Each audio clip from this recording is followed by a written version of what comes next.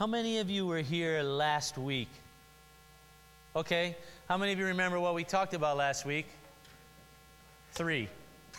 All right, a little more than that. And we kind of ended talking about trying a conversation with God where we started as, hey, Dad. How many of you actually tried something like that this week? Okay, a lot of hands. I'm still trying it, and it still has a surprising impact on me every time I start that way. Well, we're actually kind of looking at the Trinity, that God is 3, God is 1, and starting with God the Father. But if we really, it's not just the intellectual understanding, right? If we understand God as Father, it's going to be this close Abba sort of relationship that Jesus talked to Dad and called him Daddy or Dad. So we're going to continue looking at God, Dad, as we understand the Trinity. And we're going to start with a question. But first, just a moment for prayer. Lord God, Dad for us, open our minds, our understanding, and most of all, open our heart and willingness to respond. Amen. I have a question for you. What is lavish? Now, you can do the dictionary definition if you want to. And in that case, lavish would be exceedingly extravagant, over the top, generous, even to the point of being maybe foolishly wasteful. That would be lavish, right? Or you can try and describe it and understand it that way. For example, a few years ago, there was an Israeli defense contractor who had a bat mitzvah for his 13-year-old daughter, and he spent $10 million on his daughter's bat mitzvah party. That might be lavish. $10 million for your 13th birthday, that might be lavish. But that's not even near the top. In 2004, there was a wedding of Venetia Mitral. She is the daughter of the 4th wealthiest man on earth. He's a steel magnate from India, and he pulled out the stops for his little girl's wedding. He spent a year acquiring the permission needed to use the palace in Versailles. King Louis digs. So he got the permission, and whatever he spent or did, nobody knows. Somehow he got permission to hold the wedding at the palace in Versailles. And they invited 1,000 guests. So there were 1,000 people who received a 20-page silver invitation. They mailed silver to people. 20-page silver invitation to 1,000 guests who they flew, all 1,000 of them, on private chartered planes to France for the wedding in Versailles. They put them all up in 5-star hotels around Paris. They flew in a famous Indian chef who prepared more than 100 different recipe choices for these 1,000 guests. The couple, you can't do this in one day, of course, right?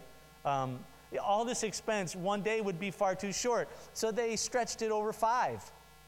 A 5-day wedding. But the wedding, of course, starts with the engagement. So they hosted an engagement day. The first day of the celebrations were all about the engagements, which, of course, climaxed with the groom on one knee, asking her if she would marry him. She said yes. And so the party kept going. And they arranged, they needed a place to stay. The couple, of course, would need their home. So they built a palace in Paris, temporary palace that they would only use for those 5 days. But they built themselves a palace. They arranged for fireworks over top of the Eiffel Tower, and the wine tab was $1.5 million. That's probably lavish. But lavish isn't only for those who are super rich. There are ways to be lavish for like normal people. For example, there was one holiday meal at our house, and my wife decided to kind of splurge and buy this really good prime rib from Tuscany. And It was amazingly delicious. So we're sitting down at the table, and it was a holiday, so she pulled out the special china plates and the fancy stuff and the silverware from the passed down from family to the next generation. So we've got all this stuff set up. And she cuts this extra piece of prime rib off and starts cutting it into these tiny little pieces, gets a small fancy china plate, and serves her dog our prime. That's lavish, in my opinion. I was like, what are you doing? It's prime rib. But, why not be lavish? So the dog feasted on prime rib with the rest of us. I know the story of a guy named Reg. As a young man in high school, he kind of lost his family, but he made friends with this guy, and his friends started inviting him to come over to their house. It happened more and more frequently. It wasn't long before the family said, you know what? You ought to just live with us. We'll be your family. So they brought him in. They set him up in one of the rooms with their other 3 boys. They started treating him like one of the sons, full member of the family.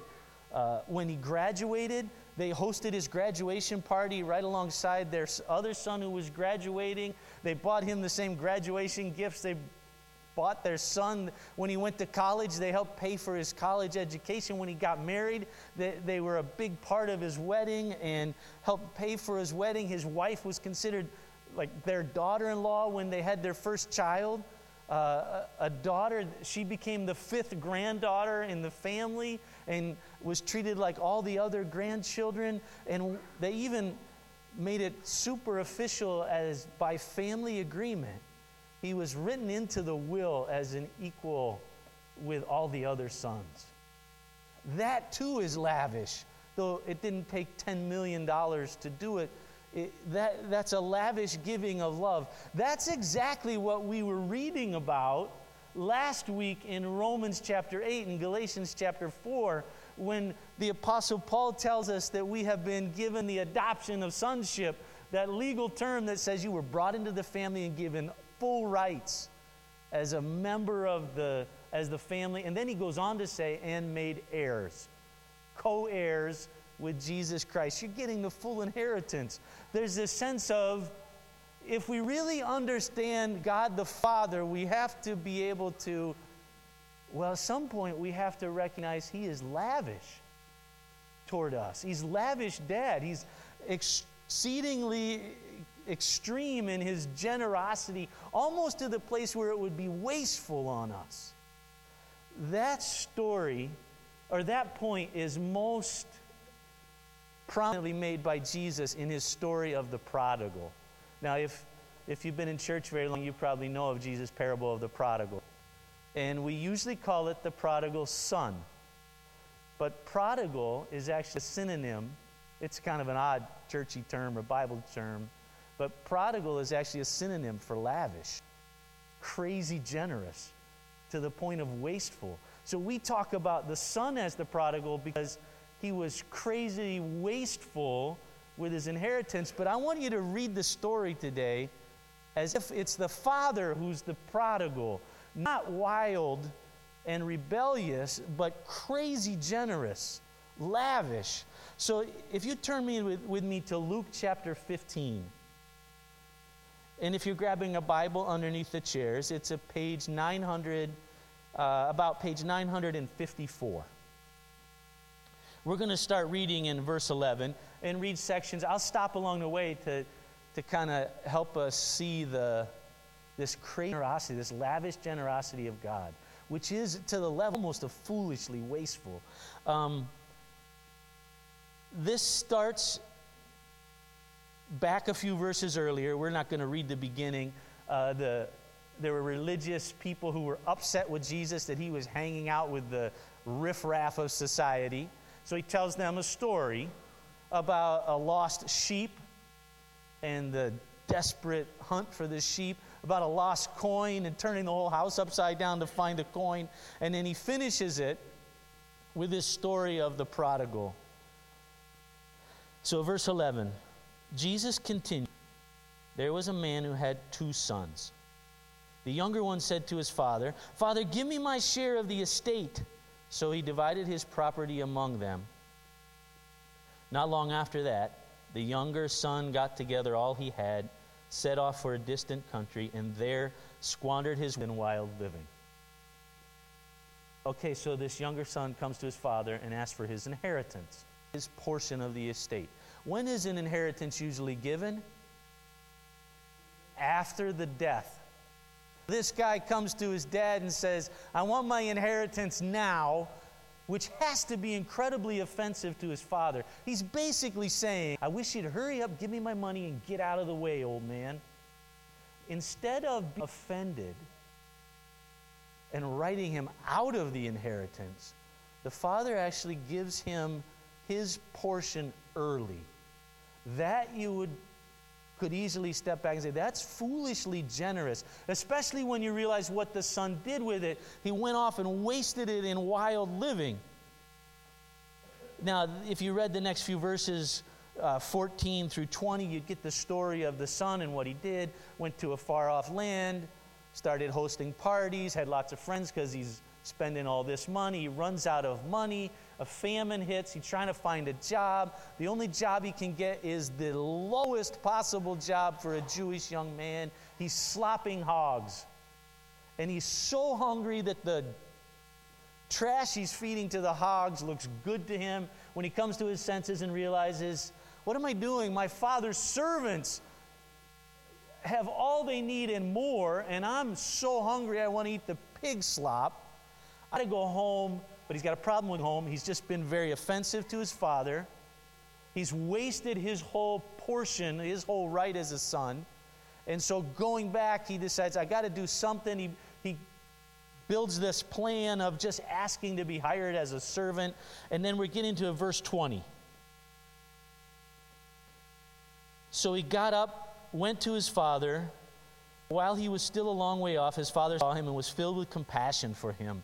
He ran to his son, threw his arms around him, and kissed him. And the son said to his father, Father, I've sinned against heaven and against you, and I'm no longer worthy to be called your son. But the father said to his servants, Quick, bring me. So here's this scene where the son goes back.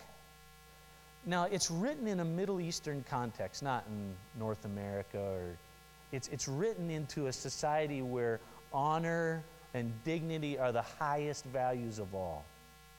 And so when Jesus tells the story, he's telling the story about a very prominent man who would have been one of the ones with the most dignity in the community. And a dignified Middle Eastern man would never run, because to run would be to dishonor themselves. And so when Jesus tells this story and the father runs to the son, he is lavish with his dignity. He is generously wasteful with it and giving it away for the chance to hunt. So he's been lavish with his inheritance. He's been lavish with his dignity, and it keeps going. The father says to the servants, this is verse 22, Quick, bring the best. Doesn't let him get out his repentant spiel. The heart's right. Quick, bring the best robe and put it on him. Now, we live in a world where there's mass-produced clothing, so we have all sorts of changes of clothes and shoes and socks to match and accessories, and if we need more, you can buy it at Walmart or another store, and you can get it easily. This is in a world of mass-produce anything. And so, if you needed clothing, it had to be by hand. Therefore, clothing was really, really valuable stuff. I have a friend who decided she wanted to make Angora sweaters. So she started with the rabbits. She bought a bunch of Angora rabbits, raised them for the wool, would cut wool out of the rabbits, and then clean it, and then spin it, and turn it into thread on her own spinning wheel, and then turn it into a sweater. She figured that one sweater cost her 200 hours. That's just a sweater, not the whole robe. And so you get a sense of how valuable a new robe would have been. This is quite a gift. The father says, go get him the best robe. And then he says, put a ring on his finger. There's no mass-produced rings. So to make a ring, somebody has to get the gold to an artisan, who then has to smelt it down, get the impurities out. Now take the gold and by hand fashion it and set the jewel. And that a ring itself is a crazy big gift. And then he says, get the sandals for him, the robe, the ring, the sandals, and kill the fatted calf. So they've got a calf that has been set aside for some special occasion. They've penned it up. They're keeping it with extra fat on it so it tastes better. There's no refrigeration in these days. So what they kill and cook, they have to finish that day or it goes bad. So he could have said, give me one of those lambs, which would have been a pretty good-sized meal. This is a whole lot more than grab a couple steaks out of the freezer. If he's killing the calf, there's 200 pounds of meat to be eaten. He's throwing an enormously big party. He's been lavish with his inheritance, wasteful with it, wastefully generous with it. He's been lavish with his dignity. He's being lavish again with this forgiveness and the party that follows. The father has been nothing but a prodigal in the good sense here, and it keeps going. So if you notice what happens next, it goes to the other son, the older son, verse 25. Now, the older son gets angry. I want you to notice what he gets angry at. Well, the older son was in the field. When he came near the house, he heard the music and dancing, and so he called one of the servants and asked him, what was going on? Your brother has come, he replied, and your father has killed the fattened calf because he has him back safe and sound. The older brother became angry and refused to go in. So his father went out and pleaded with him. But he answered his father, look, all these years I've been slaving for you and never disobeyed your orders. Yet you never gave me anything, even a young goat so I could celebrate with my friends. But when this son of yours who has squandered your property with prostitutes comes home, you kill the fattened calf for him.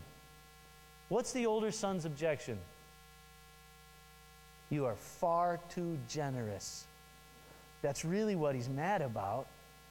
I've been here all this time. We don't even do a small lamb for me, but for him who's been foolishly wasteful, you do the whole big calf. You're killing him with generosity. That's what he's ticked at. You're too lavish, Dad. Now, the father is lavish one more time. And that moment is completely missed. He's got a younger son who has been really offensive to him, and he overlooked it in lavish love. He's got an older son who has just now been offensive to him, refuses to take part in his party,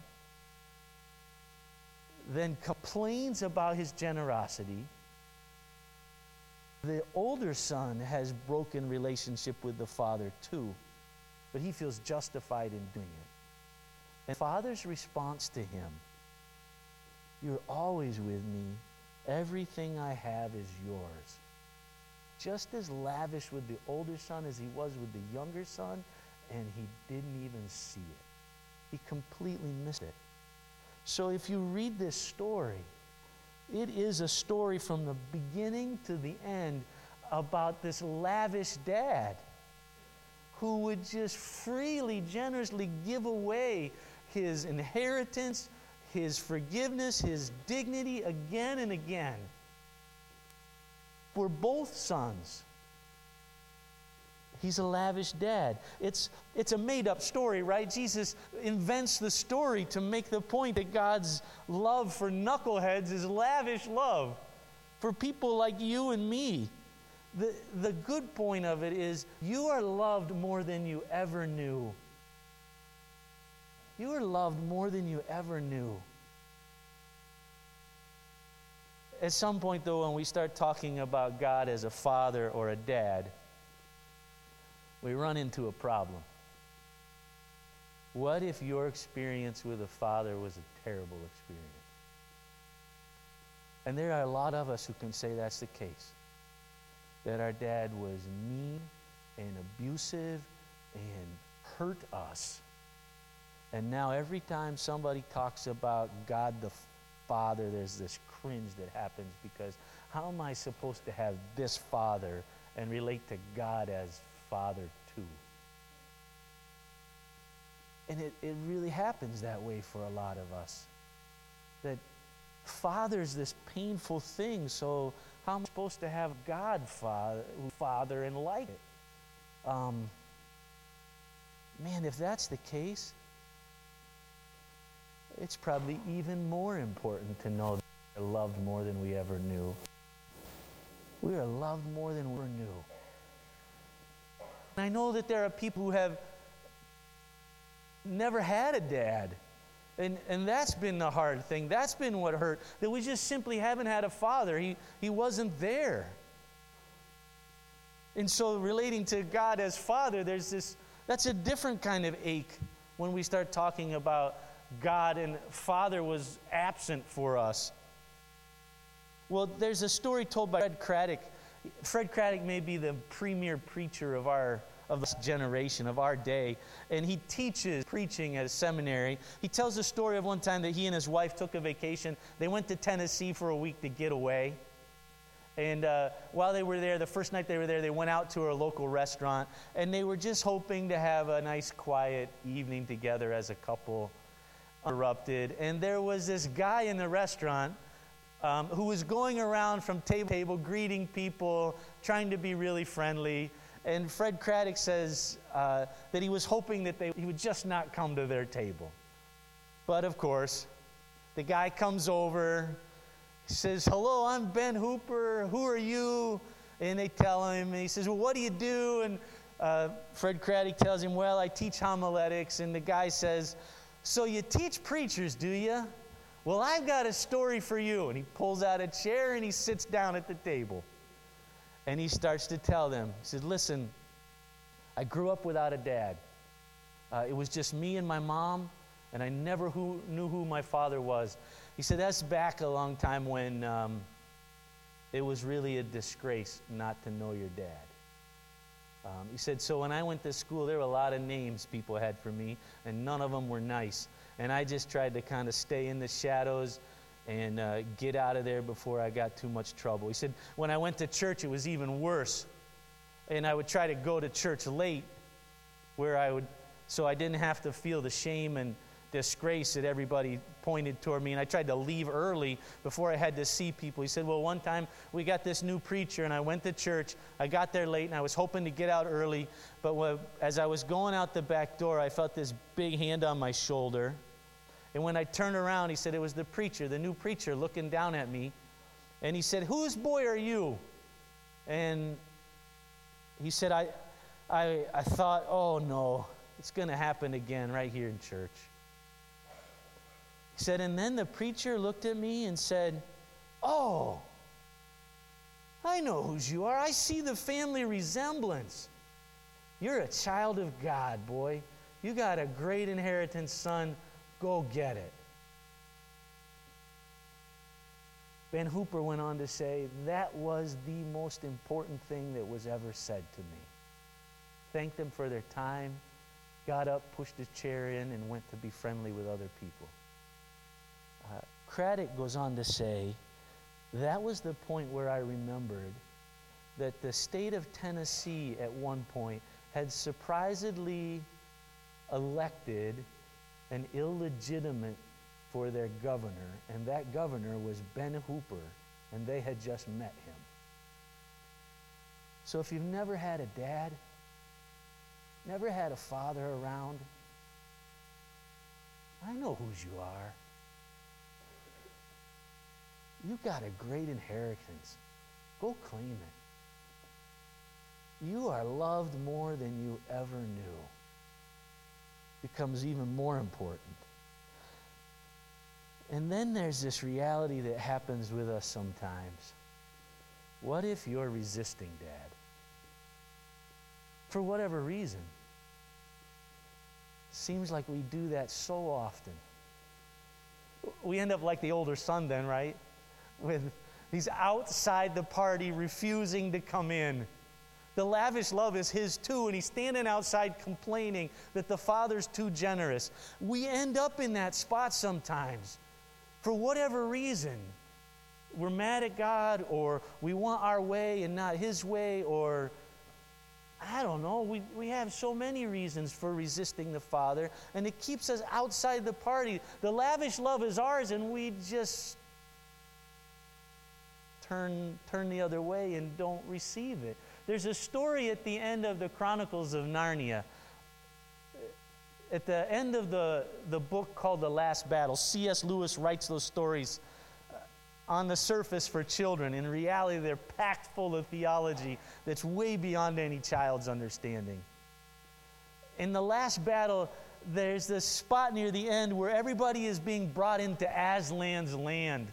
Aslan, the great lion who represents God, and people are being brought into his kingdom. It's paradise. It's everything restored. And in this group of people coming in are some dwarves who at one time had been tricked and decided that they would never be tricked again. So they have come into paradise, but they can't accept it because they are refusing to be tricked. They're actually resisting what is happening for them because they don't want to let that happen again. So they're in paradise and they're not getting any of it. And some of the children that have come in and some of the followers of Aslan went to Aslan and said, "Can you do something for these dwarves? Look at them, they're missing it all." And Aslan explains, "I can do everything for them." So he builds this beautiful park and they mistrust it. And it looks terrible to them because they won't trust anyone. They keep resisting it. He sets out this beautiful feast for them, and when they sit down at the feast, the food is terrible to them because they won't stop resisting what God is doing for them. And the reality is they ended up missing the lavish love of God because they wouldn't stop resisting him. What if you're resisting God? The lavish love is still there, but we end up like the older son outside the party, stomping around, missing all the love that was ours. You are loved more than you ever knew. Loved more than you ever knew. Come on in. Come on into the party. Let's pray. Let's end with prayer.